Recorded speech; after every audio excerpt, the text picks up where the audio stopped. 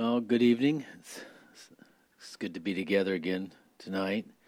And let's take a few moments to bow our hearts as we begin our Bible study. Father, we thank you for your incredible grace, your foreknowledge and understanding all the children that would come and be part of your family, Lord. And we consider it a tremendous privilege and honor, Lord, to be part of your eternal family. And with that kinship that we have with one another, and especially with you as our Father, it gives us a responsibility to you and to one another, Lord. And so we ask, Lord, as we study your word, that we'll find our place individually, that corporately we might glorify you and bring forth fruit, Lord, that remains, fruit that honors you and glorifies your holiness, Lord. And we ask through your Holy Spirit that you would open the word to us, that we might grasp the significance, Lord, of what is written here and been given to us, and allow it to impact our lives. So open your word to us, we pray. In Jesus' name, amen.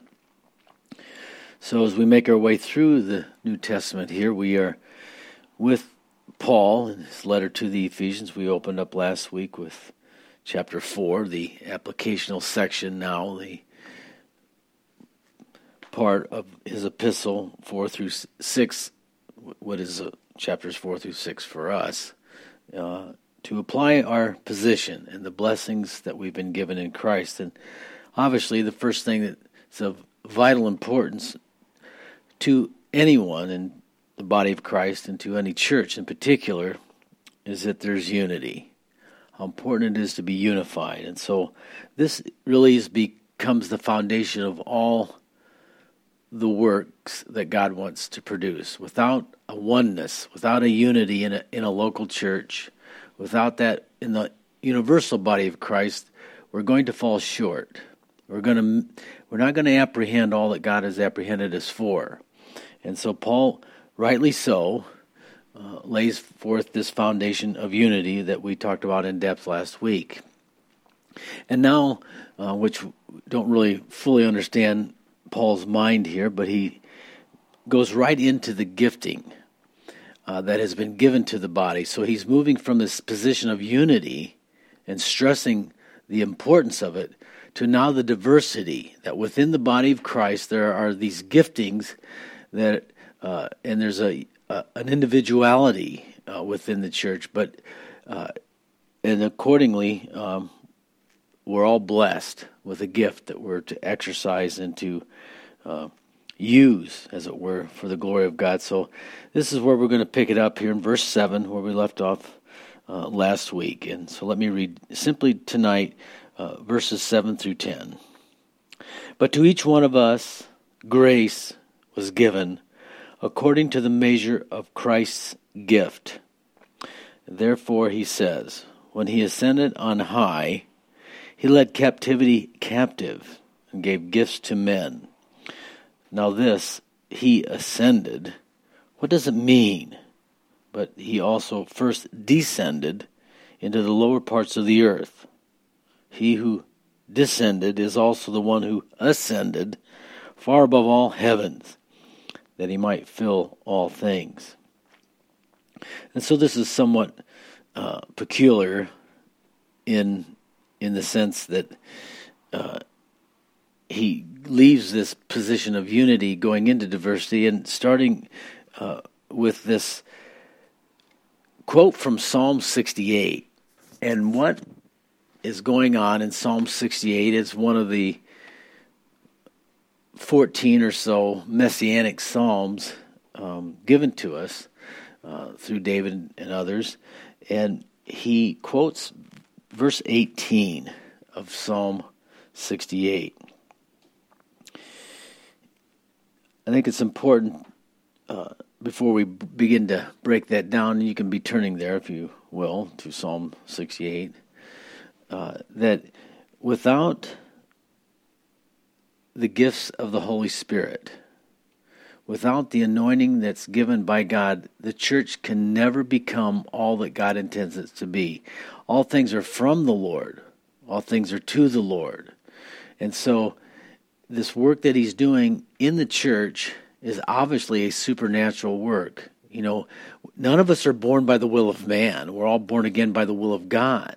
And then in that born again state, just as we, in our earthly flesh birth, were given natural gifts and talents, so now, as being spiritually born again, we're gifted with these supernatural graces that are to be used to build up, strengthen, and edify the church, as we'll get in later on in our study in this chapter. But we're looking at, or trying to understand what Paul is thinking, and why does he quote Psalm 68 to lay the groundwork for this tremendous work that God wants to do in the church. And I found it quite interesting that he would quote from this psalm.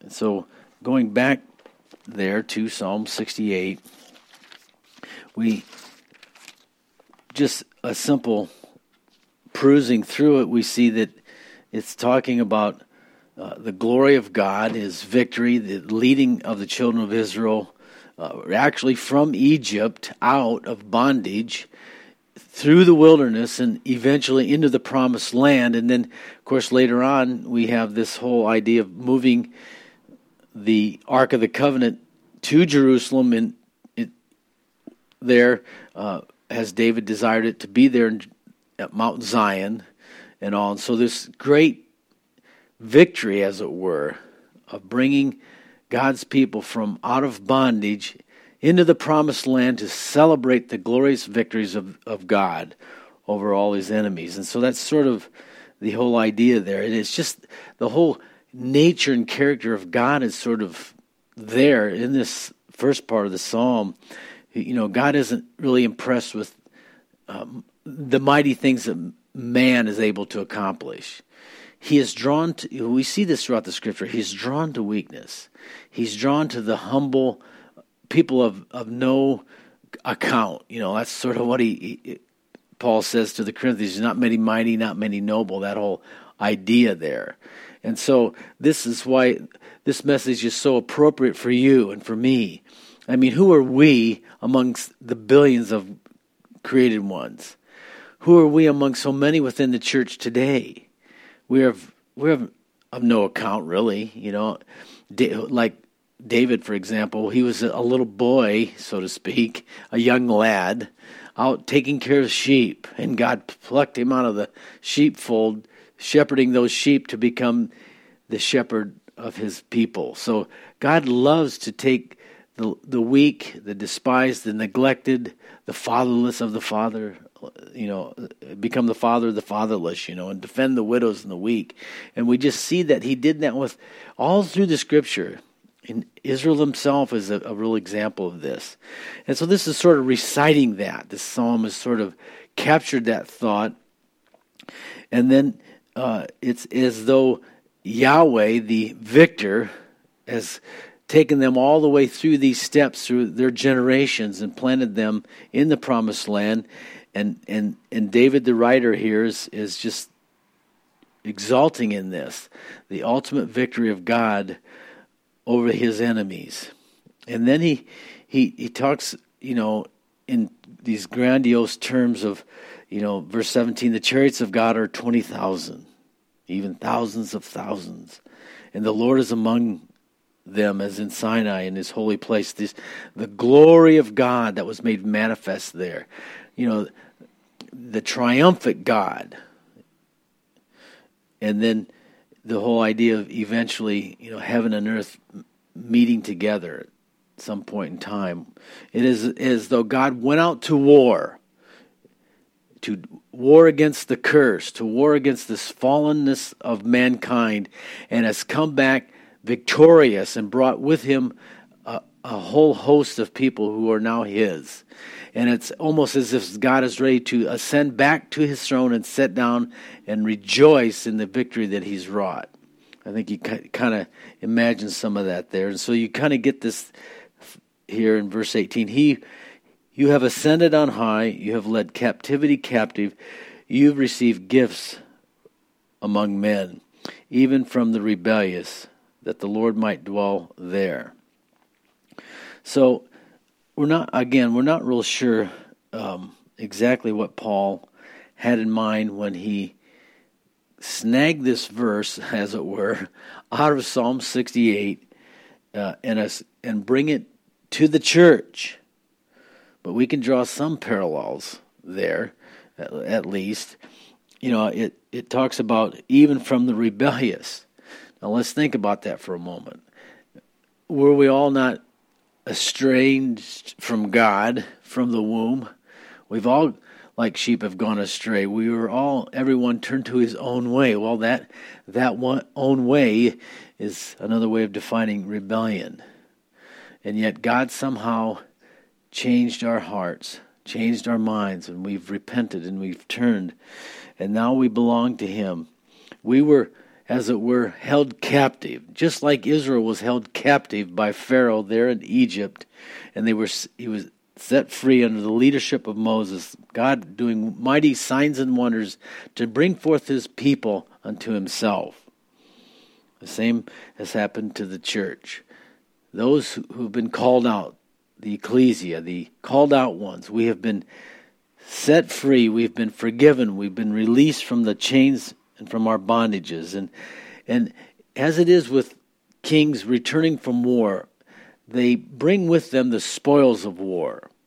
Often David would come back from these tremendous victories with huge amounts of spoil, and he would dedicate a number of these things to the Lord. And in this case, the victor here isn't keeping the gifts for himself. He's distributing these gifts among the rebellious ones, the ones who have changed their hearts and have come under his authority now. And so this is sort of I believe, partially anyway, the groundwork that Paul is laying here for us to understand God's purpose in the gifts. Now, verse 7, now as we turn back here to Ephesians, verse 7, these gifts are according to the measure of Christ. Gift. His measure. It's his assessment as to what each one of us are created for and unto and have the capacity for. These gifts that are, as we're going to see, are measured out exactly for what you and I have been called to do. Only God is the giver of gifts. There is nothing in any one of us that would merit the gift. We don't choose the gifts. God chooses the gift. It's his measure. It's his assessment. And it fits us perfectly. Our personality, our natural inclinations and talents that we've been given as a gift from him in creating us initially. But without the operation of these gifts, without us really coming into that intimate knowledge where we know this is what God is doing in our lives, we will never really perfectly image the Lord. You and I cannot image God without the power of the Holy Spirit in our lives. Think about Jesus for a moment. He went out to the wilderness and was tempted for 40 days. He returned in the power of the Holy Spirit. That power, that expressed exceeding great power that was upon Christ never left. Everything that Jesus did, he did as a man, under the anointing and empowering of the Holy Spirit. And such is the case with you and I. We are to be filled and anointed with the Spirit, using the gifts that he has bestowed.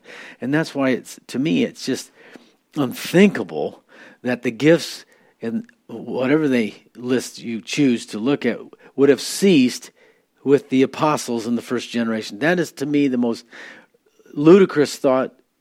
If they needed him then, we need him even more now. And the laying of the foundation of the church, they are absolutely necessary. but how much more necessary they are some 20 centuries later to continue to build the kingdom of God. It's not done by natural talent. It's done by the supernatural anointing of God's Spirit. And of course, let's, again, look at this thought that without the unity of the body, without the oneness, then these gifts are like a clanging cymbal.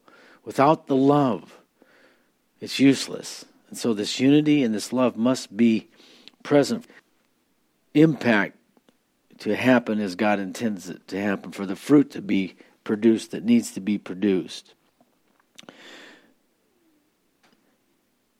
Now, when he ascended on high, he led captivity captive, and he gave gifts unto men. Now, verse 9. Now, he ascended, what does it mean? Well, what does it mean? You ask the question. Well, we understand what the ascension was. I mean, after the 40 days of being with the apostles and appearing to them and instructing them and showing them from the scriptures his sufferings and how important it was for Messiah to suffer, they really got an Old Testament education, as it were, during that 40-day school of ministry, if you will. And then it tells us that he ascended and was taken up into heaven. So that's what the ascension means. That's what it means he ascended. He went back to where he came from, so to speak, and returned to the glory from which he had left behind to incarnate. Now he's there as the glorified Christ. He's different in appearance. Revelation 1 would express that description to us quite well. But before he ascended, according to this, verse 9, he first descended into the lower parts. Now, turn with me to Luke chapter 16. And there are those who believe that this particular portion of Scripture, Luke 16, 19 through 31, is a parable. And I don't believe that it's a parable. To me, I think it's simply a story. And this is something that I believe that the Lord revealed to us so that we would have a better understanding of the unseen realm. Now, when you read through Paul's writings, and you'll see it in Ephesians as much as any of his letters, he's very conscious of the unseen realm, that there's something going on around us that we cannot see with our eyes. And we have a lot of that activity today. As I take a little digression here, there's this talk of aliens, alien talk. Well, I just want to set the record straight. Do not be deceived by this extraterrestrial alien invasion. It's not going to happen like that at all. What we have is interdimensional beings that manifest themselves. These are the demonic forces, the fallen angels, which are two different kinds of creatures from the unseen realm that are in the fallen realm. Those are in disobedience to God. But they're allowed to manifest themselves from the unseen realm into the seen realm in which we dwell. And so it's not extraterrestrial, it's interdimensional beings that we need to be concerned about. And so this is the great deception that is going on in the world today. And as you read through the writings of Paul, you can see that he's very aware of this warfare that's going on. These powers and principalities and rulers of the darkness that seek to control nations and influence peoples and political decisions and all that go on. You can't explain some of the decisions that are going on in government today apart from this spiritual war that seems to be taking place. It's obvious that these people are being directed and led by something beyond themselves. And there's some of them are such liars. I mean, nothing but lies come forth from their mouths. It's quite disturbing, actually. but I have digressed enough here. So let's go to Luke 16, and beginning in 19. Here's a story. Now, the previous context here, because you have to be concerned about context. The language doesn't necessarily allow that they're connected. There's no reason that they are, but for some reason, the Holy Spirit, using Luke, put this after the story, or Jesus addressing the Pharisees who were lovers of money, and they were deriding him and all, because Jesus was not exactly walking around in purple robes as he ministered to people. He was just like commoner, and he looked very common in his apparel. And so I think verse 15 sort of encapsulates what Jesus was trying to say to these guys. You are those who justify yourselves before men, but God knows your hearts. For what is highly esteemed among men is an abomination in the sight of God. And then he goes on to talk about the law and the prophets and John and all. And then this whole idea of what they were really doing, divorcing their wives for any reason at all. And, that's adultery and all, marrying someone who's divorced. He lays that groundwork. But then for some reason, Luke lays it down this way, that he launches into this story because I believe it's based upon this whole love of money and love of the material world, and that if you really have that shows you're smarter and that you're more in favor of God. God's favor is upon you. And so that sort of justifies the way you think and the way you live and your paradigm of life and all, and your value system is right. After all, if you didn't have that, you wouldn't be able to possess such great wealth. And so you kind of look at your wealth as something that proves that God's on your side type of thing. And Jesus really sort of rebuked that. And so I think this story is set in this context for that reason. There was a certain rich man, and we'll read it here in verse 19, who was clothed in purple and fine linen and fared sumptuously every day. But there was a certain beggar named Lazarus, full of sores, who laid at his gate, desiring to be fed with the crumbs which fell from the rich man's table. Moreover, the dogs came and licked his sores. And so it was that the beggar died and was carried by the angels to Abraham's bosom. And the rich man also died and was buried. And being in torment in Hades, he lifted up his eyes and saw Abraham afar off, and Lazarus in his bosom. And then he cried and said, Father Abraham, have mercy on me, and send Lazarus that he may dip the tip of his finger in water, and cool my tongue, for I am tormented in this flame. But Abraham said, Son, remember that in your lifetime you received your good things, and likewise Lazarus evil things. But now he's comforted, and you are tormented. And besides this, between us and you is a great gulf fixed, so that those who want to pass from here to you cannot, nor can those from there pass to us. And then he said, I beg you, therefore, Father, that you would send him to my father's house, for I have 5 brothers, that he may testify to them, lest they also come to this place of torment.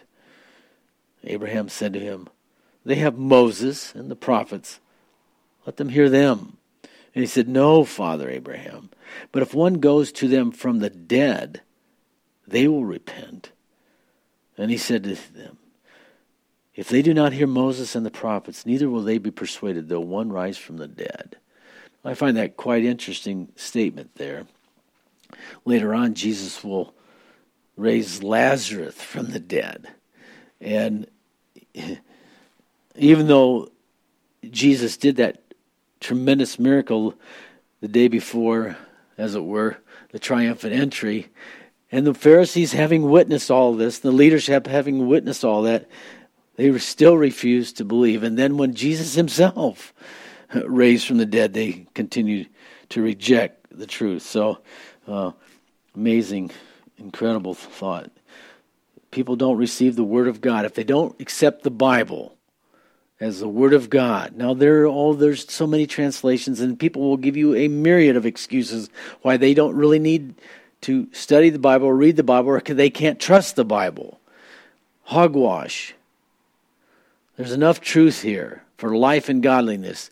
It gives us sufficient amount of information to do what we need to do, and that is to repent and to believe God. It gives us enough information about the nature and character of God that we can trust Him for eternal life.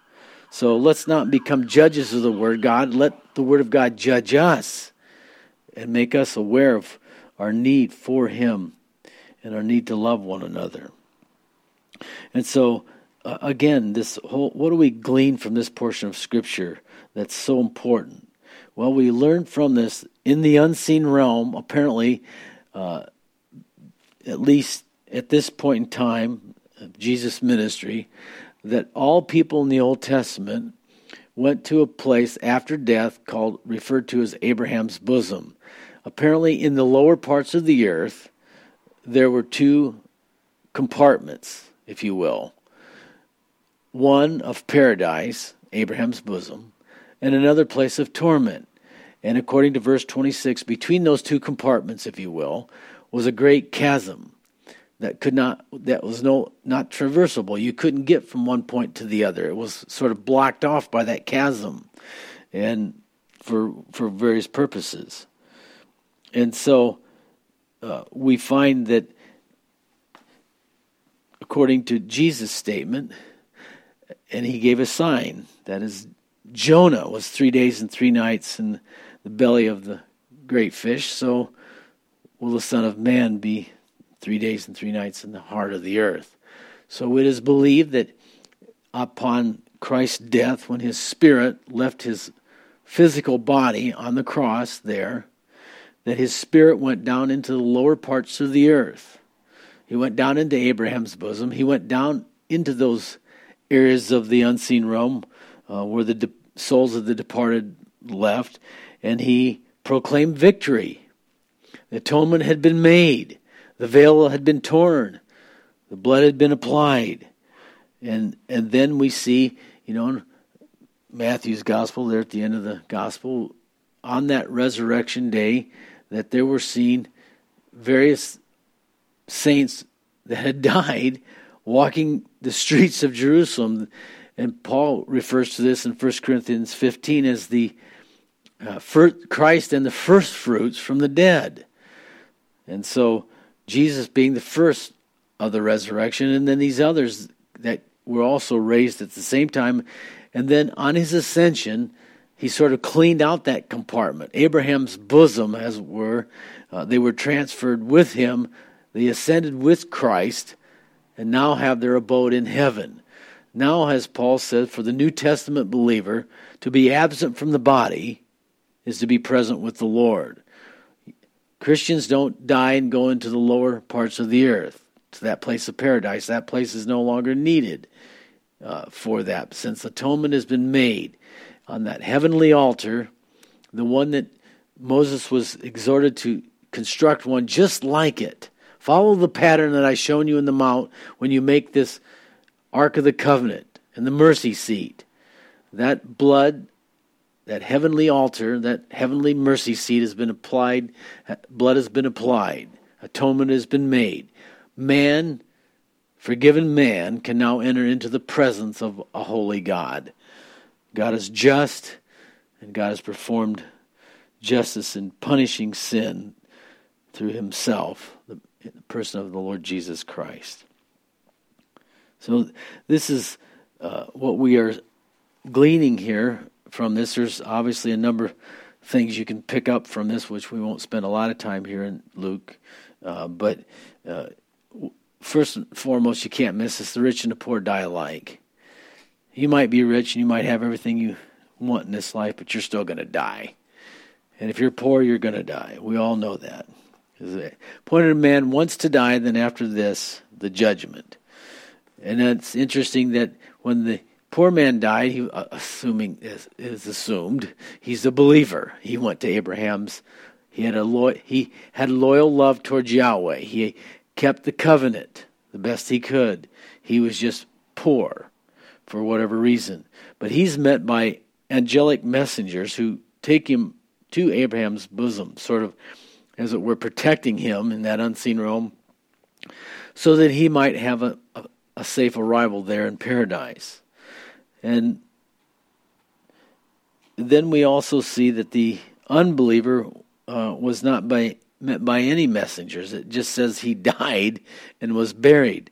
Now it is possible that he was met by some unfriendly messengers, but the point is he was now still in existence. This is the point. You just don't die and that's it. There is existence beyond this life. You are going to leave your body will die, but your person is a spirit. It is a soul. It's immaterial. It's going to continue to exist in a place of torment or a place of paradise. This is what we can glean from this story. And this guy immediately, upon his burial, and during this time, he entered into a place of torment. And that there was no getting out of that place. He couldn't leave it. He was trapped in that torment. And that is an unthinkable thing. To consider that there are people who refuse to the lordship of Christ. They refuse forgiveness that God offers. And they will go to their grave in rebellion against Him. And they will forever live separated from God. That is a hard thing to grasp, but this is what the Scriptures teach us. So this is I believe, Paul's framework in which he is about to present to the church. It is the victory of Christ.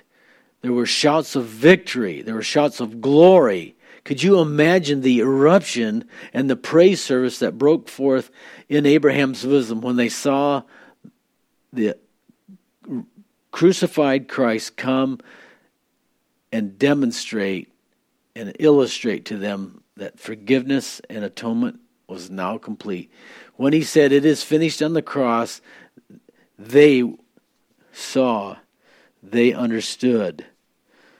And then they left with the king. So he's now taking the spoils, as it were, of war. And he's now ascending to heaven with the former rebellious ones, if you will.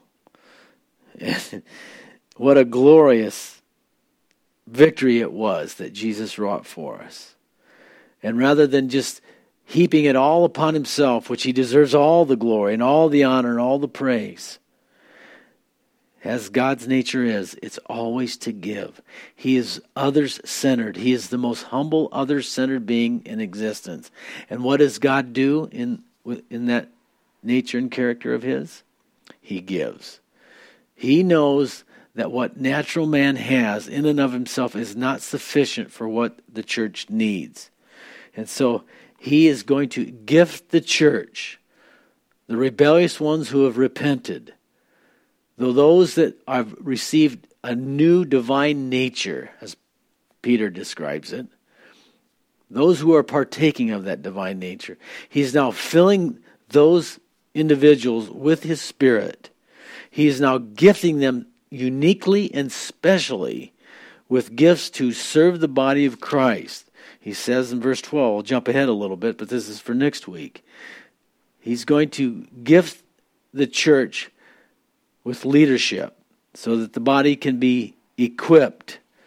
It will know how to do the work of the ministry, the services that need to be performed so that the body is built up. This is the purpose of God's gifts, of spiritual gifts to the church.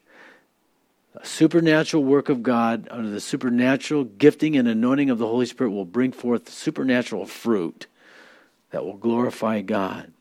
And that way, man cannot glory in any of this. It started with God. It's expressed by God. It's anointed and given by God. And the glory belongs to God. Just a beautiful way that God has set it up for you and I. And so the question for you and for me remains, how is it that God has gifted you? What is your spiritual gift? How are you uniquely equipped to help and do the work of the ministry, to strengthen the body of Christ, to help build up the body of Christ that is so needed in this day and age. And so I would encourage you. Now this list that we're going through is sort of the specific offices within the church, but 1 Corinthians 12 would encourage you to go there and kind of refresh yourself with those gifts. And then Romans 12 also give us a list of gifts. Those are the gifts that he gave to the church. And you have one. Some of you may have several. You're not necessarily limited to one gift. You may have a primary gift, but people are gifted in several different ways. And it's something that you, just as you grow from child, a toddler to adolescent to adulthood, you learn yourself. You learn to know yourself. You begin to understand your abilities and your capabilities in certain areas, and you're stronger in certain areas than other areas, and and usually you just sort of tend to go in those directions that you enjoy and that you're good at. Well, but the point is you discover them. They're learned. And so it's the same with spiritual gifts. We don't just become born again and just know it all about ourselves. We sort of learn our propensity, spiritually speaking. We see our tendencies. We find out what we really like in serving other people, and our gifting goes along with that. For example, teaching is a very common gift in the church, and there are many people in the church with the gift of teaching, and that is so needed because people need the knowledge of God, as we'll see here as we make our way through this study. So just want to encourage you, seek the Lord. Read through these chapters, 1 Corinthians 12, Romans 12 here, and just ask the Holy Spirit, ask the Father to enlighten you. Lord, what's my gift? How do you want to use me? You're perfectly qualified, because a lot of you are thinking, well, I'm not very smart. I don't know the Bible very well, and you sort of have a very low opinion of that God couldn't possibly use you, and that's what qualifies you. When you realize you're like a David, or you're like Paul describes there in Corinthians, not many mighty, not many noble. You're a nobody. Well, welcome to the crowd. Then that makes you a perfect candidate for God to use. It's the ones who, those of us who might think more highly of ourselves than we ought to, that sort of disqualify themselves. And so I'm glad you feel that you aren't very gifted, because you are going to discover that God has gifted you perfectly, so that you might image him in a very powerful way in building up the body of Christ. So happy searching, happy seeking to you. We have a giver of gifts that's just waiting to instruct you, guide you, and anoint you so that you might fulfill his purpose and glorify his name. Father, we thank you for your word and the tremendous encouragement it is to us. Where would we be, Lord, without your word to instruct us, to guide our thinking, to see things from a different perspective, Lord? Thank you for your word and preserving it for us. And we ask that you'd continue to open it to us, give us a heart and a hunger and a thirst for righteousness more and more, especially as we see the day approaching that it may be taken from us, Lord. Prepare us by writing your word in our hearts. In Jesus' name, amen.